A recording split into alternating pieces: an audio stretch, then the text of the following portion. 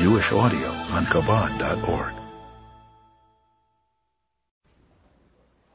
Good morning. Welcome. The Torah portion for today, Dvorim, Deuteronomy chapter 23, verse 8. Again, a collection of short sections of various laws, segueing from one law to the other. Now the Torah tells us about Edom. Edom is Esav, the Romans. Esav, Edom, does not have a wonderful history with the Jewish people. Nevertheless, Esav is Yaakov's brother. So he says here in verse 8, Lo tisa'ev Adomi, don't despise, don't abhor an Edomite, ki achichahu, because he's your brother. Even though, as Rashi says, he deserves to be hated, but still he's your brother. Lo tisa'ev Mitzri, don't abhor or despise an Egyptian, even though they also deserve to be hated. Ki ger hayisa bi'artzei, because you were a stranger or a guest in his country. And specifically, this refers to during the famine, when the entire family of Yaakov came to Egypt and they were welcomed and treated wonderfully and fed and sustained. Unfortunately, after that, it turned into slavery. But hey, who can get particular? So don't completely despise the Egyptians. There's the adorable story which I like to tell of the old Jewish fellow who heard about a cruise, and it was an amazing price. It was only $19.99 for a 10-day cruise. You can't believe it. So he signs up, and as soon as he gets on the boat, they tie him up and put him in the galley and put oars in his hand, and they say, okay, you got to start rowing. And for the next 2 weeks, he had to, together with everybody else in the galley, move the oars and row the boat. And this went on, and it was terrible. And in case they stopped, there was a guy with a whip, and he started whipping them. It was a terrible experience. Finally, the 2 weeks are over. They unlock the handcuffs, and they're walking off. And he turns to the fellow next to him, and he says, tell me, do you know, how much should we tip the whipper? So he says, in Egypt, you have to know how much you tip the whipper. Don't totally hate the Edomite, even though he deserves to be hated. When you came out of Egypt, Esav, the Edomites, greeted you with a sword. You asked for a right of way, and they came out with guns. Like Tisaiv, Mitzri, Mikel, Bekel, at all. Even though they threw your baby boys into the river, why shouldn't you hate them? Matam, what is the reason? Because at the time of need, they welcomed you and offered you hospitality. Therefore, verse 9, Bonim, the children asher yivoldu lahem, that will be born to them, der shlishi, in the third generation, Yavei lahem b'kal Hashem, they may enter into the congregation of Hashem and marry Jews. 9, Rashi, Bonim asher yivoldu lahem der shlishi, ushar umeis mutorim biyad. Other nations may marry Jews as soon as they convert. Halamadata, this teaches us, shahamachti la'odam, that one who causes a person to commit a sin, spiritual, kosherly, is more difficult on him, minaherge, than someone who kills him. Shahaherge, because when one kills someone, herge be'elam hazeh, he terminates his life in this world, but not in the world to come. V'hamachti, but if someone causes someone to sin, meitziyeh mino elam hazeh u'mino elam haba, he causes him to lose this world and the world to come. Lefikach, therefore, Edom, the Edomites, shekidmom bacherev, who met you with a sword, Leinisav, was not totally abhorred. V'chein Mitzrayim, so also, or Mitzrayim, the Egyptians, Shetvom, who drowned the Jewish babies in the sea, were not totally abhorred. Ve'elu shehechtiyum nisabu, but the Ammonites and Moabites who caused them to sin, Hashem commanded us to abhor them because they led the Jewish people into sin. And we know the story in the desert. Towards the end of the 40 years in the desert, it was the Midianites and the Moabites who brought the Jewish people to a very low point with the whole story of Shittim and Zimri and so on. Verse 10.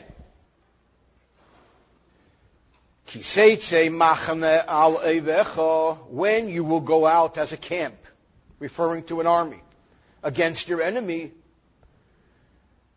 when the Jewish people go as an army to fight the enemy, they need an extra dose of holiness. We know even in today's world, and especially in today's world, the difficulties of life in the army. We know what goes on. We know the decadence, the craziness. It's a rough situation. Being in the army, away from civilization, away from family, is not a very easy thing. So the question is how you deal with those pressures. There are various ways of dealing with those pressures. There was a situation where the Rebbe was once visited by some senior army officers of the Tzahal, of the Israeli Defense Force. And the Rebbe talked to them about the importance of tefillin in the army, of Torah classes, of morale-boosting sessions to bring more spirituality to the army. And they said, you know what, we have entertainment, we have movies, we have Hollywood people that come. And the Rebbe said, that's exactly what I'm talking about. In the army, you need an extra dose of spirituality because that is where things tend to get out of hand and out of control. So he says here, this is the theme in this section, that Teitzei machna alevecha, when you go out as a camp against your enemy, you have to have an extra dose of caution. V'nishmarta, you must keep yourself guarded, Mikael dover ra, from any bad stuff. Watch out for the bad stuff. Teitzei v'nishmarta, why? Shahasoton mikatreg b'shas asakona. Because the Satan, referring to Satan in particular, and the negative energies in general, bring charges against people when people are in danger. The army is a dangerous place. So therefore we have to be more meticulous in our spiritual standing, certainly not less meticulous.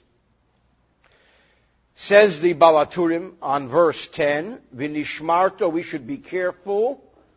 The word V'nishmarta has the numerical value of min shvichas damim, killing. Yes, we have to kill in war, but we have to be careful and make sure that life does not become cheap, and we don't just kill because it's an army, and that's what we do, which is one of the problems in the army. Another numerical value, the word V'nishmarta, kilalas Hashem, blasphemy. Another interpretation, ubigamatria ein listako beisha klal, not to gaze at women, immorality. All of these things are items in which we require an extra dose of caution in military life. Now the Balaturim also says, why does the end of verse 10, say Mikael dovoro? For the same price it could have said V'nishmarta Mikael ro. What do we learn from the word dover? The word dover means a word. Also, be careful. Don't utter bad words. Watch your language. Don't develop a soldier's language. Don't talk like you're in the army. A Jew should continue to talk in a God-fearing manner. And this is in general a lesson to us about nivul peh, not to sully our mouths with inappropriate talk. 11, ki yeh b'cha ish, if there will be a man, asher lo yeh toir, mikrei laila, who will have an impure event take place at night where he'll see semen, then the halacha is that when that happens before a Jew enters the Temple Mount, before a Jew enters the Beis Hamikdash, he has to immerse in the mikveh, and when the sun sets, he becomes pure, and he can ascend up the Temple Mount and go into the Holy Temple. So v'yotzel michutz lamachna, he has to go outside of the camp, referring to the Temple Mount. Lo yavo yotech hamachna, he can't come into the camp of the Temple Mount. Rashi mikre loy lo diber akosa beheva. The same law is if the occurrence happens during the day, but usually a nocturnal event will happen at night. This is a positive mitzvah, that when it happens, he has to leave the area of the Beis Hamikdash and the Temple Mount, or the Mishkan, and the Levites' camp, during the time when the Mishkan was in the desert. This is a negative commandment, so we have both a positive and negative commandment here. Which camp are we talking about? In the desert, we talk about the Levite camp. Certainly the camp of Hashem, the Mishkan area. Later in Jerusalem, we talk about the Holy Temple and the Temple Mount, which is why there were mikvahs all around the Temple Mount, so that before a Jew goes onto the Temple Mount, he can immerse in a mikvah. 12. It comes towards evening. Yirchatz b'mayim, he has to immerse in water, meaning he has to immerse in a mikveh. And once the sun sets, Yovei el techa machne, he may enter into the camp. This is one of those many situations which is called a tevilas ha'arev shemesh. The immersion could take place any time during the day, but it doesn't kick in until sunset, until it gets dark. That's the very beginning of the Mishnah and Talmud. Me'emosai, the tractate Brochas begins, Me'emosai, Keirin es Shema ba'arvin. What time do we begin reading the nighttime Shema? So let him just say 7 o'clock. Let him say when the stars come out. He says, no. Misha shahakeyanim nichnosim le'echol b'trumosam. From the time that the Kohen can go eat truma. What does that mean? Why can't the Kohen go to eat truma anytime? Because he was impure and he went to a mikveh and he has to wait for the sun to completely set. That's when we can begin to recite the Shema. So that is the idea of tvilas ha'arev shemesh, of immersion, which doesn't really kick in completely until dark. Rashi, v'hoya lifneis erev somuch laharev shimsha yitvel, as close as possible to the complete sunset, he shall immerse himself. Sheinatar b'lei harav shemesh, but it's not complete. It's not a done deal until the sun completely sets, which is not sunset. It's later than sunset. Now the next mitzvah of holiness, v'yod tiyeh lecha michutz lamachna, and there shall be a station, a place outside of the camp. See, today we live in a luxury world. Everyone has a bathroom in their house. And if you only have one bathroom, you're poverty-stricken. You need 3.5 baths, 8.5 baths. Back then, only very, very, very rich people had bathrooms, and that's a couple 100 years ago. But a couple of 1,000 years ago, you went to the outhouse. So what he says is that a person can't just walk outside into the street and use the bathroom, so to speak. There has to be a designated, modest, private place. And that's where you go out to what is appropriately called the outhouse, because it's out. As the Targum says, a prepared place. In the desert, it was outside the pillar of cloud, which Hashem hovered over the camp of Israel. It was outside the camp. 14, v'yosed, and a shovel or a paddle. Tiyeh lecha, you shall have for yourself ala zeinecha, amongst your weapons, that in addition to all the other weapons you need a shovel. V'haya b'shiftecha chutz, because it will be as you sit outside, and You do what you have to do. V'chafarta ba, you use the shovel, you dig. V'shafta, you go back. V'chisisa teosecha, and you cover that which you did.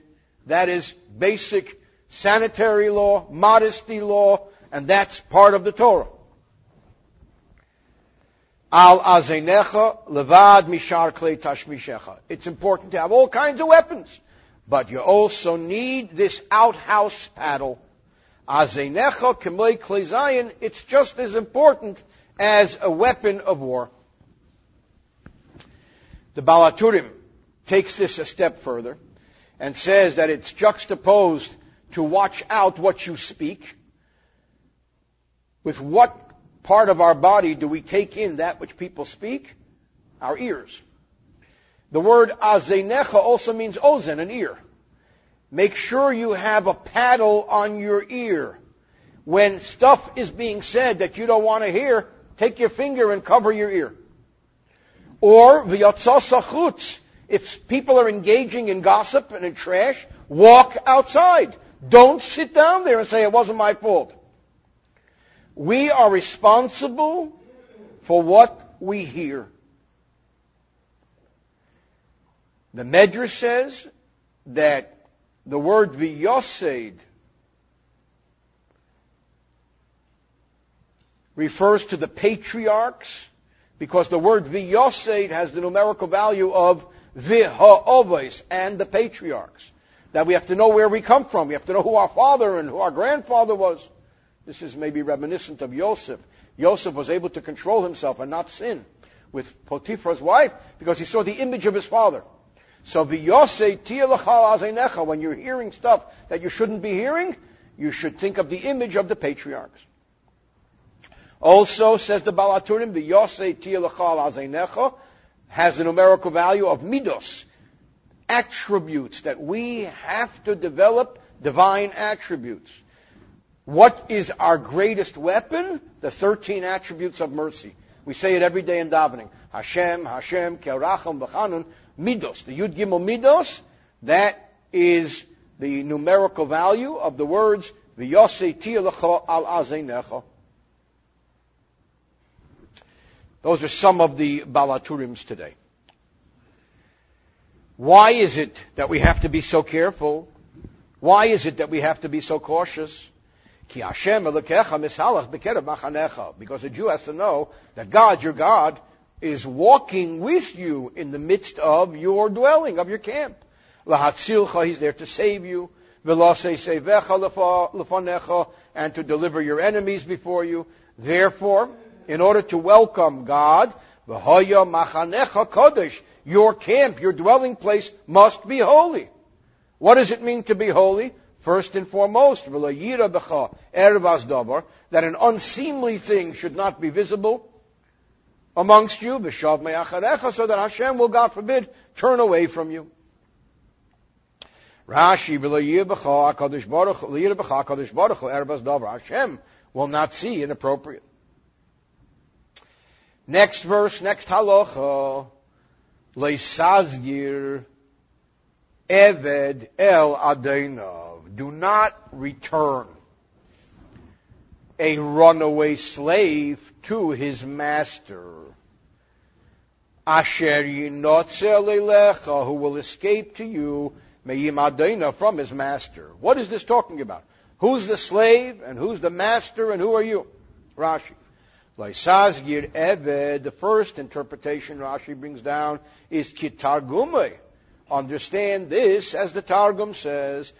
We're talking about a Jewish slave who was purchased for whatever reason by non-Jews, taken out of Israel, and he runs away to you, and he says, save me.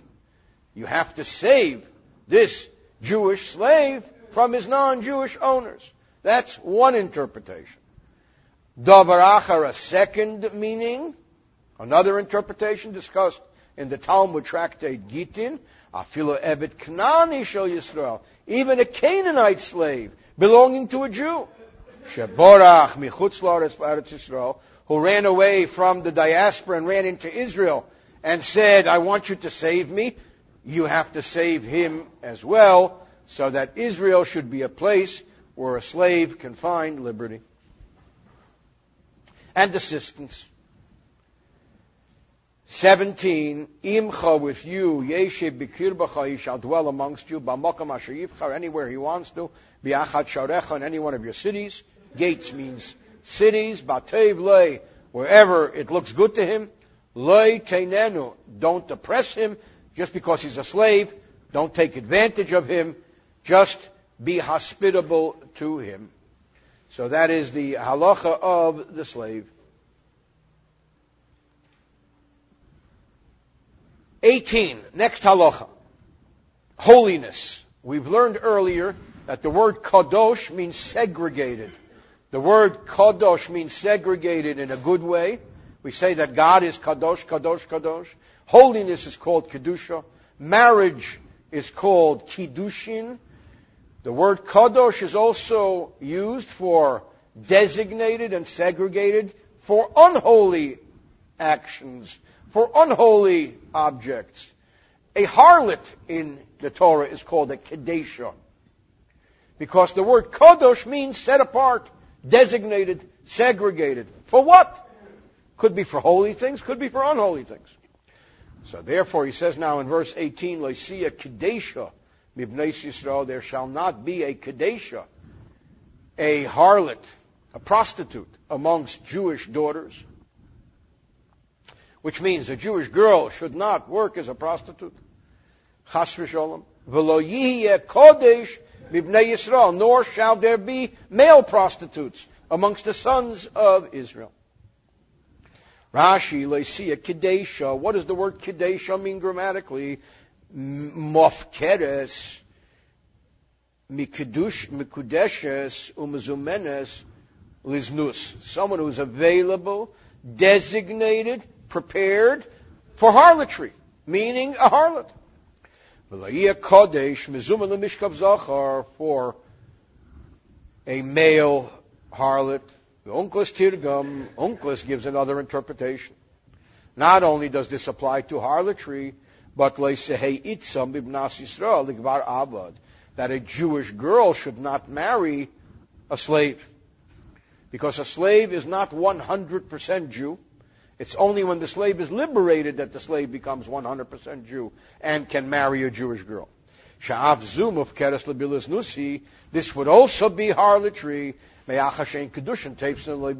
because there can't be a marriage between a Jew and a slave.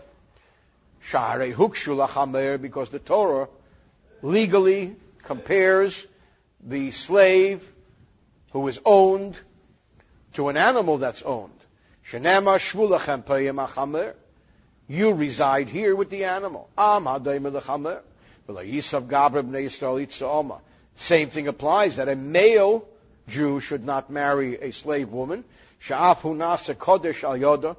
he also enters into an act of prostitution, harlotry, because of her. Shekol bilesa, because the intimacy that will exist between them, bilaznus, will be intimacy of harlotry. Shein kedushin teifsin leiba, because marriage does not take hold between a slave and a Jew.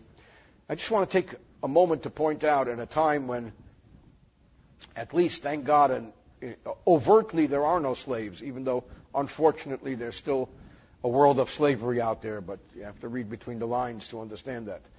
But Baruch Hashem, thank God, at least in the open, we're way past the world of slavery. And that's a good thing. But in the time when everything functioned, the entire economy functioned with slavery, many, many thousands of years ago, and certainly up to hundreds of years ago. The Torah was revolutionary in its teachings of being kind and sensitive and delicate with slaves. And when a non-Jewish slave became part of the Jewish community in Israel, first of all, the slave became Jewish, still allowed to perform his duties. The master was encouraged to liberate him. When he became liberated, he became 100% Jewish and was able to become part of the community in which he lived and in general the sensitivity that Jewish law gives to how a slave should be treated, revolutionary relative to the times. There are stories in the Talmud of a situation where there were 9 men in shul. They were looking for a 10th man. One of the people in shul said, okay, and he freed his slave. And they said, let's say Ashrei. So they had a minyan. So the slaves were treated in an amazing way, even during a time when slavery was universal. Still, there are laws as to who can marry who cannot marry who, and until a slave is liberated, the slave does not become a 100% Jew.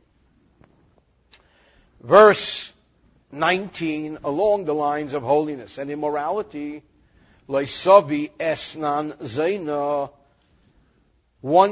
you shall not bring the hire of a harlot, which means that somebody hired a harlot, gave her a sheep for her services, and then this sheep ends up as a sacrifice in the Beis Hamikdash. That doesn't work. That's called esnan zona, the hire of harlotry. Umechir kelev. Also, don't sell your dog and buy a sheep and bring that sheep as a sacrifice, because a dog is an unholy animal. Beis Hashem Elokecha, to the house of Hashem your God, l'chol neder, for any vow, ki tayavas Hashem gam shnei Elokecha gam shneim, because both of these acts, to bring the sheep which was traded for harlotry, to bring the sheep that was traded for a dog, are unholy and considered abominable to Hashem, not kosher. So that you can't bring any monies to Hashem. The money has to have a source of at least not unholiness. Rashi, esnan zeina nasan lakleb esnana, he gave her a lamb for her hire, posel akrova, the lamb becomes unfit permanently forever to be offered as a sacrifice. Omechir kelev hechlif seb bechelev, he exchanged a lamb for a dog, gam shneim l'Rabbi shinuyehem, even in their changed forms,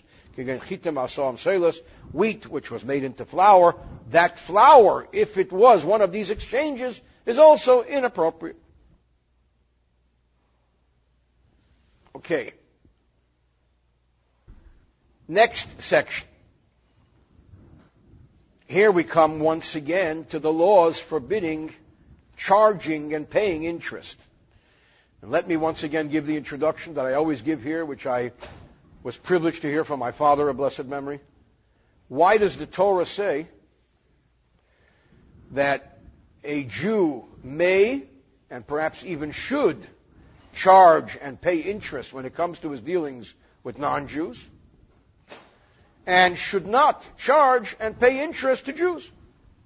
It sounds racist. Sounds not kosher.